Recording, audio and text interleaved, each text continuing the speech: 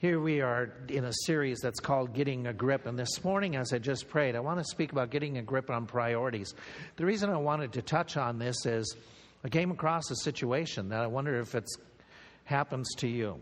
It's a church down south that they had an advertisement in the Yellow Pages, and this preacher was going through the area when he was preaching at this one church, and he saw in this another church advertising the Yellow Pages, and it was called the Church of the Grill.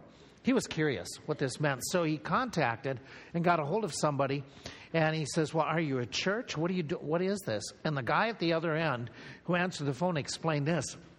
We were a church. We wanted to do a real missions outreach in the inner city. So what we did is we started having chicken suppers and providing meals to people.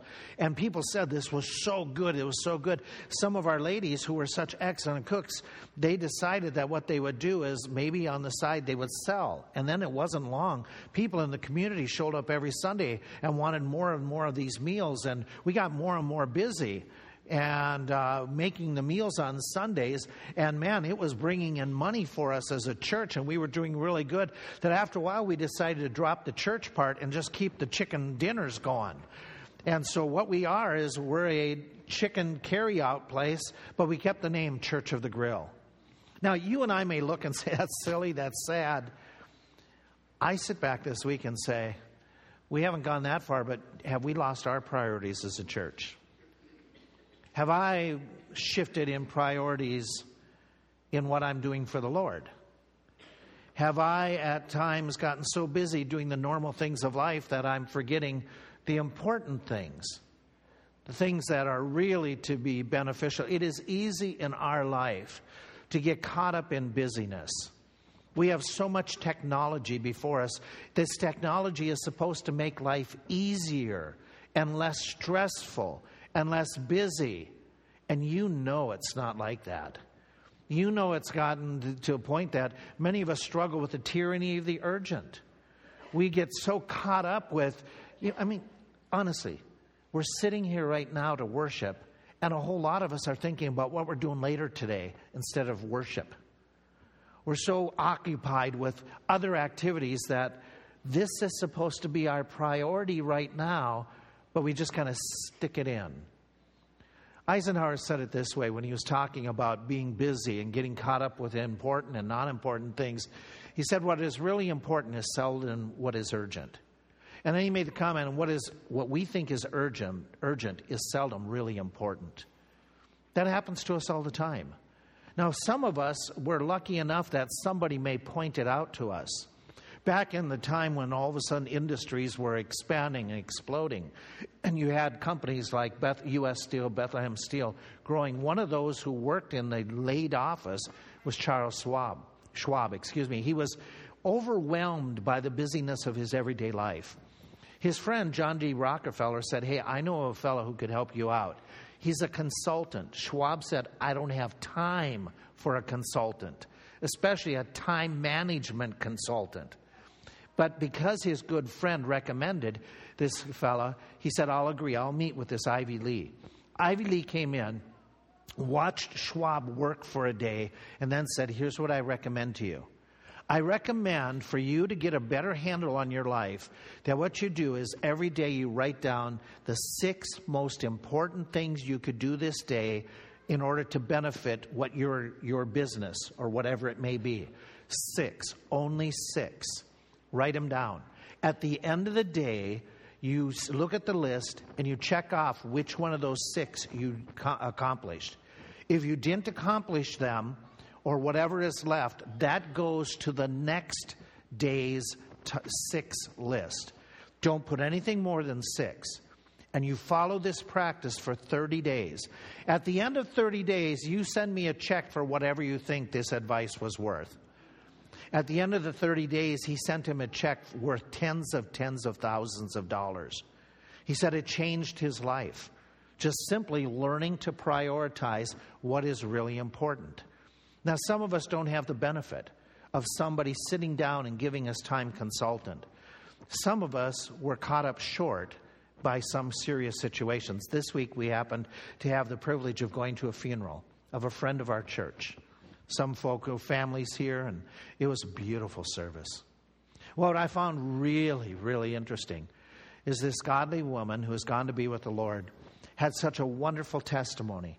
But several people pointed out that when she found out that she was given a terminal illness by the Lord and had limited time, that she upped her game spiritually in certain areas. It wasn't that she wasn't living for the Lord before, but when she had limited time, all of a sudden she put extra effort into several different points of her life. What would happen to you if this week you found out you have just another year to live? What changes would you make? What things would you say they're no longer that important? I'm going to focus here. Now, Paul had that experience, and it wasn't because of a medical doctor. But God sat him down and put him in a spot, a jail, where he had to reevaluate his priorities. It wasn't that he wasn't living for the Lord. He was like you, like a lot of you, who was trying to do right, trying to live right, and trying to practice what is right. But because he was put aside, he had this time out, if you would. It helped him to just refocus some things. And as we go through his account, we have Paul sitting in jail at the moment. He talks about in verse 13 of Philippians chapter 1. That's where we're at this morning. The book of Philippians chapter 1. He talks about in my bonds. He's in jail. He says that, I'm not sure exactly where I'm going to be. I really am becoming more confident. But at the moment that he's writing, there still is some uncertainty. How much time does he have left? When he was first jailed, he didn't know if he'd be executed or not. He didn't know if he had a month, a year. He didn't know. And so it causes him to pause, to think. And so what happens, he writes in this letter, and as he writes, the first chapter reveals a lot of his heart. It reveals to us what he said is really most important in my life now, that I have moments to sit and to ponder and to think. I'm getting a grip on my priorities, what is really important to me. And what he lists out, what I see that he brings out in this first chapter, are priorities that ought to be our most important priorities. What were they? What was it that all of a sudden he said, this is going to be my focus more than ever before? Number one, loving the people that God put into your life. Loving the people that God puts into your life. He's going to write to these people, and he's going to be very expressive, as we'll see in a few moments. But let me set the scene. These people aren't people that he lives with like family members. These people aren't people that he rubs shoulders with every single Sunday. Paul had come to this city about 10 years before he had even written this epistle. When he came to the city, there was no church, there were no believers. He looked for some people to get together with. He looked for some Jewish community. There wasn't even that. So he finds some of the Jewish ladies down by the riverside. He meets Lydia. He ministers to her household. Then he goes into the city of Philippi and he starts ministering. There's a young girl who follows him and who keeps on calling out things about Paul. She has a demon in her. This demon is giving messages about Paul. He turns and casts out the demon. Her handlers, who were making money off of this girl who could tell futures or whatever she had abilities to do, they got mad that all of a sudden their moneymaker, all of a sudden the demon is gone. This girl is like any other normal teenage girl, young lady. And so they started a riot. Paul gets put into prison because he's at the center of this riot. You know this portion of the story. He is sitting in jail after he's been beaten by the officers, the city leaders. And at midnight, instead of whining and complaining about how it hurts, it's sore, this isn't comfortable, he and Silas with them, they are singing praises. And you remember this account, all of a sudden there's an earthquake. Their chains fall off. The prison door opens up. The jailer, thinking all the prisoners have escaped, comes running in. He's going to commit suicide because he lost the prisoners. And Paul calls out and says, don't do yourself harm. We're still here. We haven't escaped. Even though we could, we've stayed. The jailer takes him to his own home. The jailer takes care of their wounds. And the jailer asks that most blessed question, what must I do to be saved?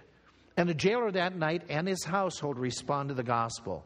The next day, Paul doesn't leave the prison. He stays there, and he has the city leaders come and escort him out because they realize they made a mistake by putting him in prison.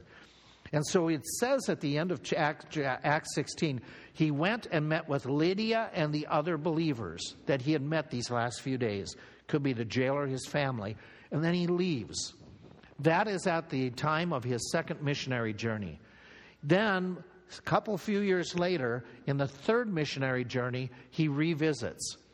Some say it's for 3 months, 3 weeks, we aren't sure. But we read about it in the book of Acts, that Paul comes and revisits these people, and he specifically says, we visited those in Philippi. Then he leaves, and he never has any kind of visit once again. And so now we're probably 7 years beyond the time that 10 years when he first visited, 7 years from his second visit. But we read in the book of Philippians that these people were the only church that communicated with him, that wrote him, that said, "How are you doing, Paul?" Others wrote him about problems, but this was the only church that expressed concern for Paul, that still cared about him, that didn't forget about the missionary that went to another field. And so Paul is going to be responding to these people, and when he responds, we're going to know, and we're going to find out that this is a good group of people. This is a normal type of church, like you folk. People who are caring, people who are loving, people who are trying to do what's right. They aren't perfect. They have problems like we all have problems. They have some challenges in their church. 1 for 1, 2 ladies couldn't get along that he's going to write about.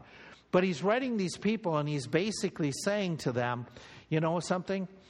I want to help you out, because he makes the comment that you people are under persecution. You read that at the end of chapter 1 of Philippians, where he says, in commenting to them, he makes this observation. He says, "And in nothing terrified by your adversaries, which is to them an evident token of perdition." And he goes on, verse 29, "For unto you it is given on behalf of Christ not only to believe, but also to suffer, having the same conflict which you saw in me, getting put in prison, getting beaten." And so Paul writes to these people. And he's saying, here I am. I'm sitting in jail, but I have the time. I have the opportunity. I want to love you more than I've loved you in the past. And he writes to them, and he's very expressive to this group of people. Okay, he writes to them and he shows his compassion. Look at how he writes, opens his heart. We go back to chapter 1. He says, "When I think of you, I thank my God upon every remembrance of you, always in every prayer of mine for you all, and I make requests with joy. You thrill my heart. You people are a blessing to me." He goes on, he says in verse 5, he says, "For your fellowship in the gospel from the first day until now, it has been a delight." He says in verse 7, "Even as it is proper for me to think this of you, because I have you in my heart, not as much as, or inasmuch as both in my bonds and the defense and the confirmation of the gospel, you are partakers. You folk have been involved in my life, and I love you for it. For God is my record," verse 8, "how greatly I long after you all in the bowels of Jesus Christ." He's made it clear, I love you enough that I'm praying for you. I love you enough that I'm going to take the time to communicate with you. I love you enough that I'm going to encourage you who are going through persecution and tough times. And I'm going to write this epistle whose theme is rejoice. Rejoice in all things. And again, I say rejoice. Look to the Lord. Trust in the Lord, as we heard about. And he even writes later on, he says in verse 26, that your rejoicing may be more abundant in Jesus Christ for me by my coming again to you. I'm planning to come. It's going to take me hours, days. It's going to be hard to visit with you, but I want to do this with you because I really care. Now, we hear stories about people, silly stories, about people who should be caring, but they get caught up with other stuff. You've heard that silly story about this man sitting in a stadium at a football game during the playoffs, and he's on the 50-yard line. And there's an empty seat right next to him, but the rest of the stadium is sold out. And somebody makes comment to him from behind and says, "Hey, that's amazing that seat next to you is open and such a wonderful seat." And he says, "Oh, that seat belonged to my wife. She was a season ticket holder." And the guy says, oh, wow. And she didn't come to this game? And he says, well, she's dead. Oh, I'm really, really sorry. I'm really sorry that your wife died. Yeah. But did any of the relatives, were they interested in coming and taking her spot and using the seat? Well, I asked them. They're all busy. They're at her funeral today. You look at that and you go, whoa. It's a silly story about how people get their priorities mixed up when it comes to loving people. But it's not so out of the abnormal of what happens to people in real life, as silly as it sounds. It happens to people like you and me, good people that we can end up like Charles Quincy Adams, the grandson of John Adams. He writes about a time in his life, he kept a diary every day. And in this diary, he writes about how this one day, his young teenage son came and asked him to go fishing. And in it, he said, I spent the day fishing with my son, a wasted day. His son also kept a diary. His son wrote on that very same day, when fishing with my dad, the best day ever. Sometimes we end up like Adams. We end up forgetting the people that we really love, the people God has put into our lives. It could be family that we get caught up in just taking for granted. It could be brothers and sisters, parents, grandparents. And we all of a sudden get distracted. But the family that he's talking about in this text is he's talking about this family. This family that we can get so caught up with our other part of our life, we forget to love here. We forget to care the way we're supposed to care, so that the world would see that we are loving. And so I would encourage you and challenge you to rethink, revisit, how can you better love one another this week, this month, this Christmas season, this Thanksgiving season. Maybe you should do what Paul did. Maybe you should let others know you appreciate them. Maybe you should go and visit some. Maybe you should have some come to you. Maybe it would be not such a great challenge to personally write some people and let them know. Maybe it would just be starting to think well of one another without having a critical spirit when we walk to our cars, get in our cars and say, so did you see what so-and-so said or did or how they acted? And to say, I am going to rethink this idea of loving others the way Christ wants me to. My family, and improve in this area. That's a priority. That's a challenge. Is what will you do to better love others that God puts into your life this week? The second priority that he lays out here is this: sharing the gospel. Sharing the gospel that God has put into your care. Not only loving the people God has put into your life, but sharing the gospel that God has put into your care. We know this. We know that the Apostle Paul was called to share the gospel, particularly to the Gentiles. That's why he went to Philippi, because it was a Gentile city. And we know that for about the last 24 years, Paul has been doing it by the time he writes this letter. He has been actively engaged after he was trained to go on a missionary journey, another missionary journey, a third missionary journey, and then to minister the gospel and to share the gospel. We know that it cost him, that he was burdened, that he was hurt, he was attacked, but he continued to share this gospel. And because of sharing the gospel, that's why when he writes Philippians, he's sitting in jail. He is jailed at that moment for sharing truth, giving out the word of God, and others were upset that he's giving it out. So he ends up in prison. And from prison, where God has taken him out of circulation, he's writing to these people, and he's saying, sharing the gospel is still my passion. It is something that I really, really am engaging in and want to do. Look at how he talks about this in verse 12. He's writing to explain to these people. He says these words to them. I would that you should understand, brothers, sisters, that the things which have happened unto me have fallen out rather to the furtherance of the gospel. He's referring to this question. Why is Paul in jail for sharing the word of God? Why is he being persecuted? Why is he out of circulation when he is doing such a good thing?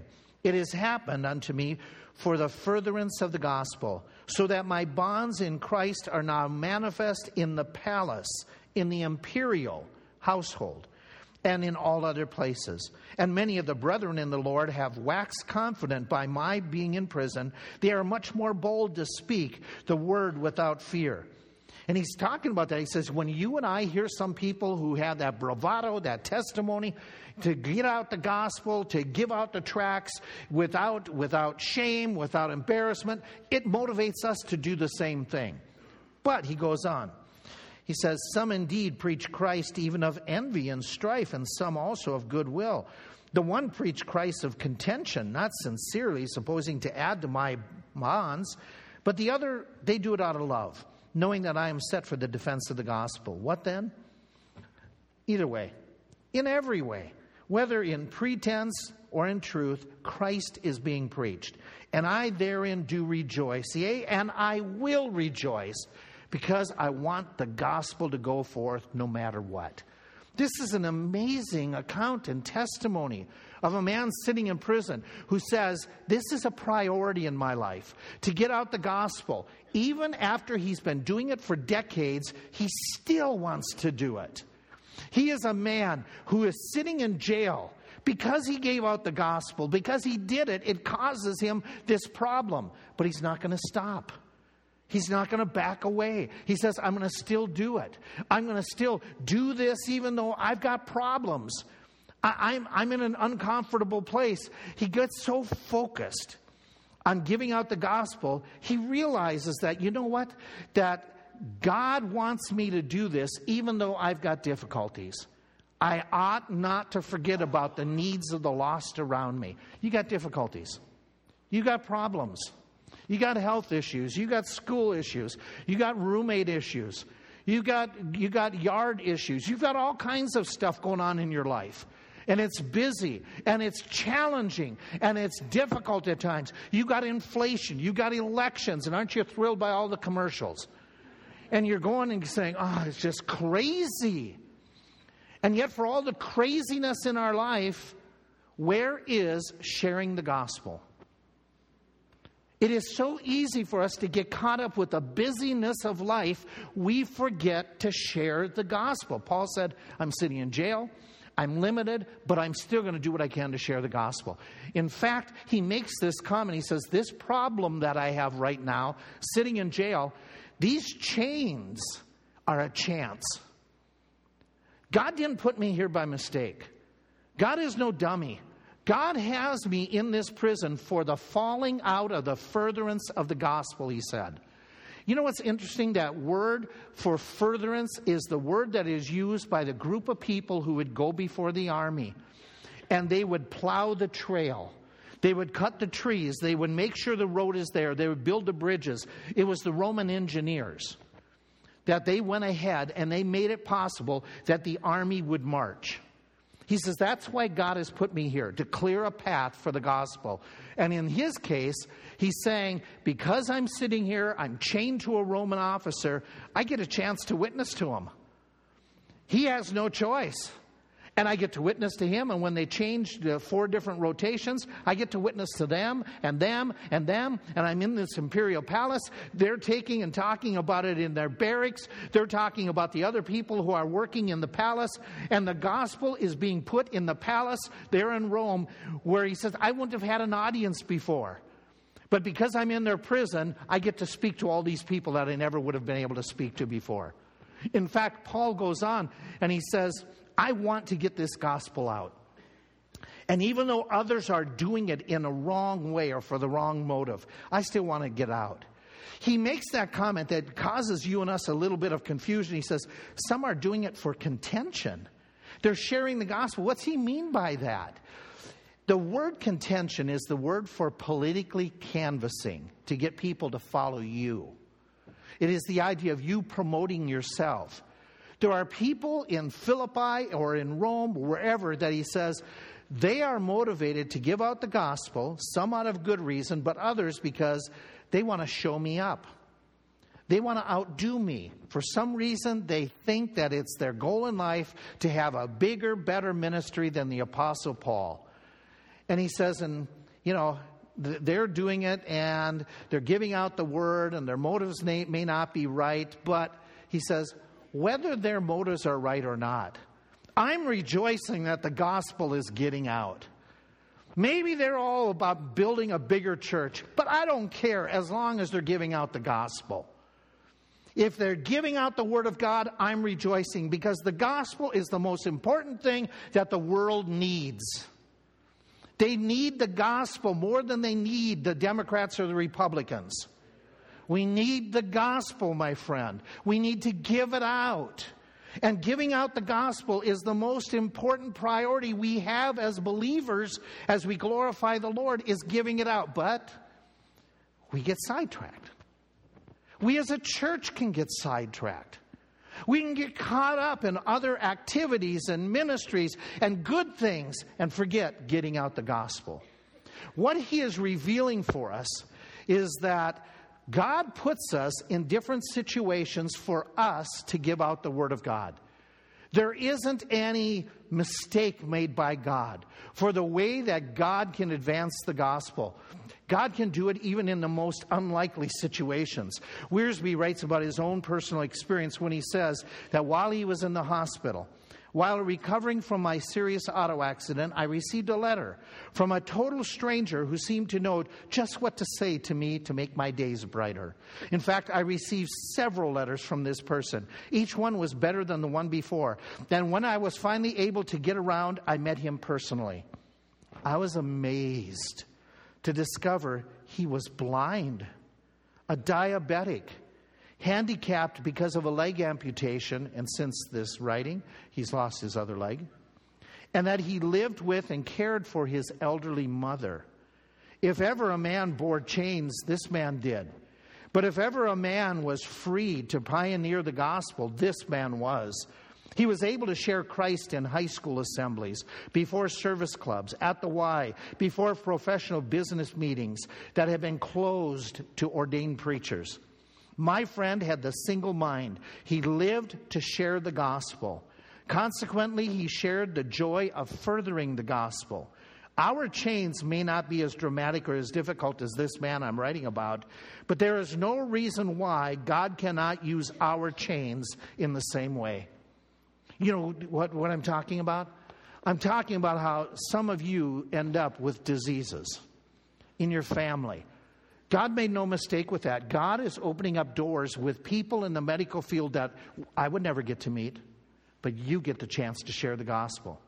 God has put some of you in high school experiences on teams with other athletes, not to build a name for yourself, but to proclaim the name of Jesus Christ. That we aren't going to get that opportunity, but God has given you that mission field. God might put into your home, into your family, your lifetime, difficulties like fires, like accidents, that will open the door for you to be able to share the gospel with people that otherwise may not be attentive to it, may not come to a church, but they would listen to you. God has put some of you in places like classrooms or business offices where you have the opportunity to proclaim Christ. You might feel it's a chain. You might feel it's a difficulty, and it may be busy. But let me ask you, in all the busyness and all the difficulty, are you sharing the gospel? That is to be the priority here. And Paul says that while I'm sitting in prison, even though I didn't have the same opportunity to do it before, I'm still going to do what I can to share the gospel. Loving others, sharing the gospel. His third major priority was living for Christ all the days that God gives me. Where God puts me. Living for Christ. He makes the statement in the middle of this where he says, and back up into that passage in verse 20, where he says these words, according to my earnest expectation, my hope, he says, this is my desire, that in nothing I shall be ashamed, but with all boldness as always, so now also Christ shall be magnified in my body, whether it be by life or by death. I find it extremely interesting. Here's his goal. Here's where he says, I don't want to be ashamed. I don't want to hide Christ. I don't want to be an embarrassment to Christ. I want Christ to be magnified. Do you understand what he's talking about? He is talking about, I want to present Jesus like a magnifying glass, like a microscope. I want to make Jesus bigger to the people that I come in contact with. I want them to see Jesus. In other words, what he's saying is, not just in my body. I find that's an interesting statement. You and I might magnify Jesus in our song service, in our spirit, in our intentions. Paul took it a step further. He says, I want to make sure that I magnify Christ in real life.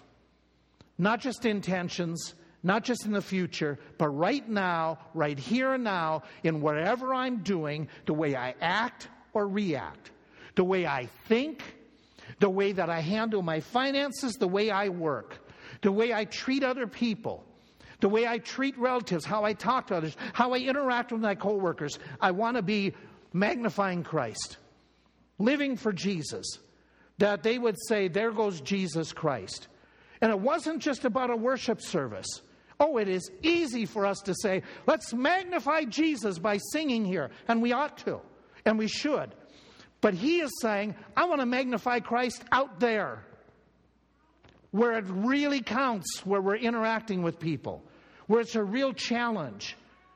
And Paul says, here's what I need to do. And he says, I want to do this. I want to do it not just on Sunday, but on the weekdays.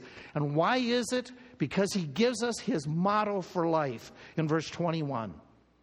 For to me, Christ.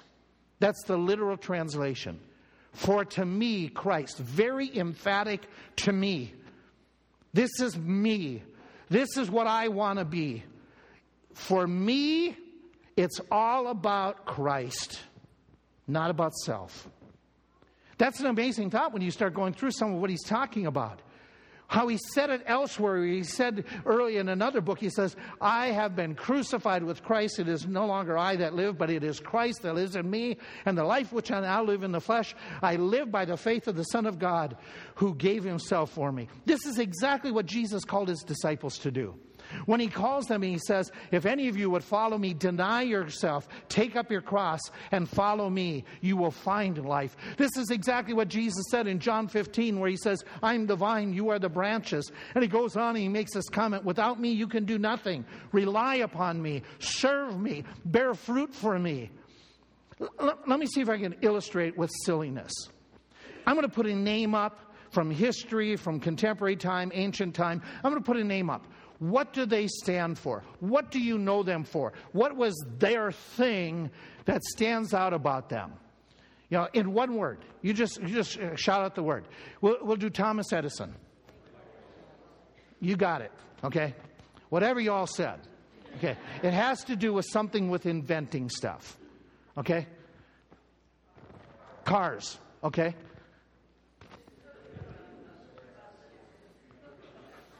Slinging food in some way, shape, or form. Okay. It has to do with food stuff. It's all about basketball. It's all about football. Okay, it's all about football.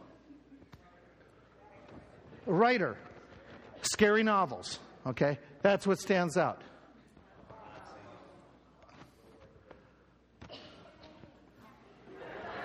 What'd you say? Captain America. Thank you. Okay. You know, this is true not just of those people. You go back, some of you are still there, in high school. There was people that were known for stuff. Okay? You had the people who were known as the nerdy students. It was all about, they would get upset if they got a 99. Okay? You probably, you had those who were the jocks. They were all about the sports. Okay? You had those who were the class clown. You remember them. They were the ones who were always the cut-ups. Then you got those who were all about making the cars go faster and bigger and louder. Then you had some of those who were the music people. It was all about music. When you think about them even now, you think, oh, they fall in some of these categories. And then you have those who, they were all about dating. Whew, you know, they couldn't be without a boyfriend or girlfriend, you know, for 10 minutes. They would dump the one, and 2 minutes later, they're with somebody else. People do this. They fall into these. You do too. People know you by something. My question is, what are you known for? Paul says, I want to be known for living for Jesus. That they would think about me that I'm magnifying Jesus Christ. In other words, Paul is saying, I want this to be done not just in heaven, which we all look forward to, which Paul even comments on. Look at how he says about magnifying Jesus. This is a wonderful passage where he goes on, he says, whether by life or by death, he could die at the end of verse 20. He still could die. He says, but for to me to live is Christ, even though dying is better. And by the way, the truth is, one day we're going to magnify Jesus in heaven. And we all say, great, we want to be there, we want to get there. But he's saying, don't focus on just magnifying Jesus in heaven. Magnify him now.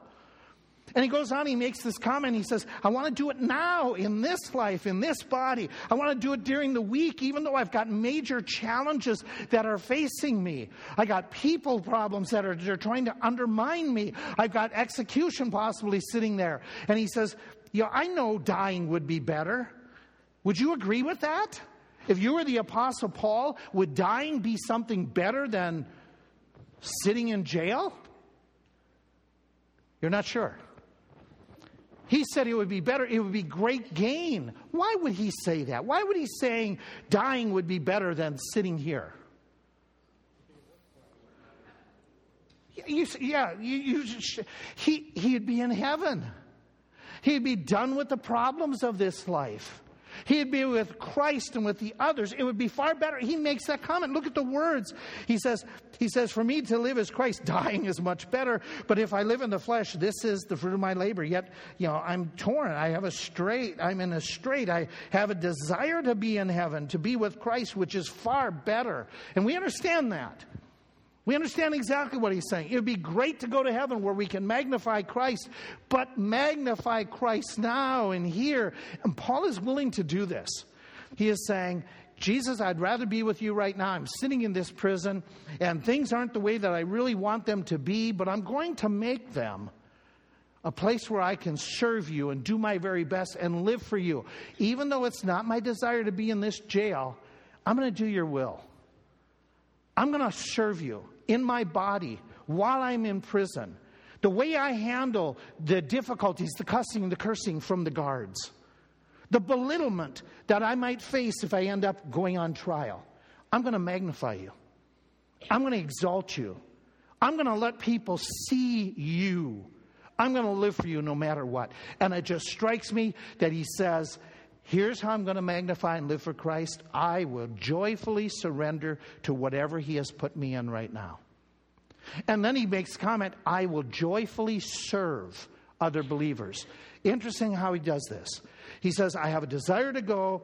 It would be far better. But he says in verse 24, nevertheless, to abide in the flesh is more needful for you people. My desire is to get out of here, Paul says.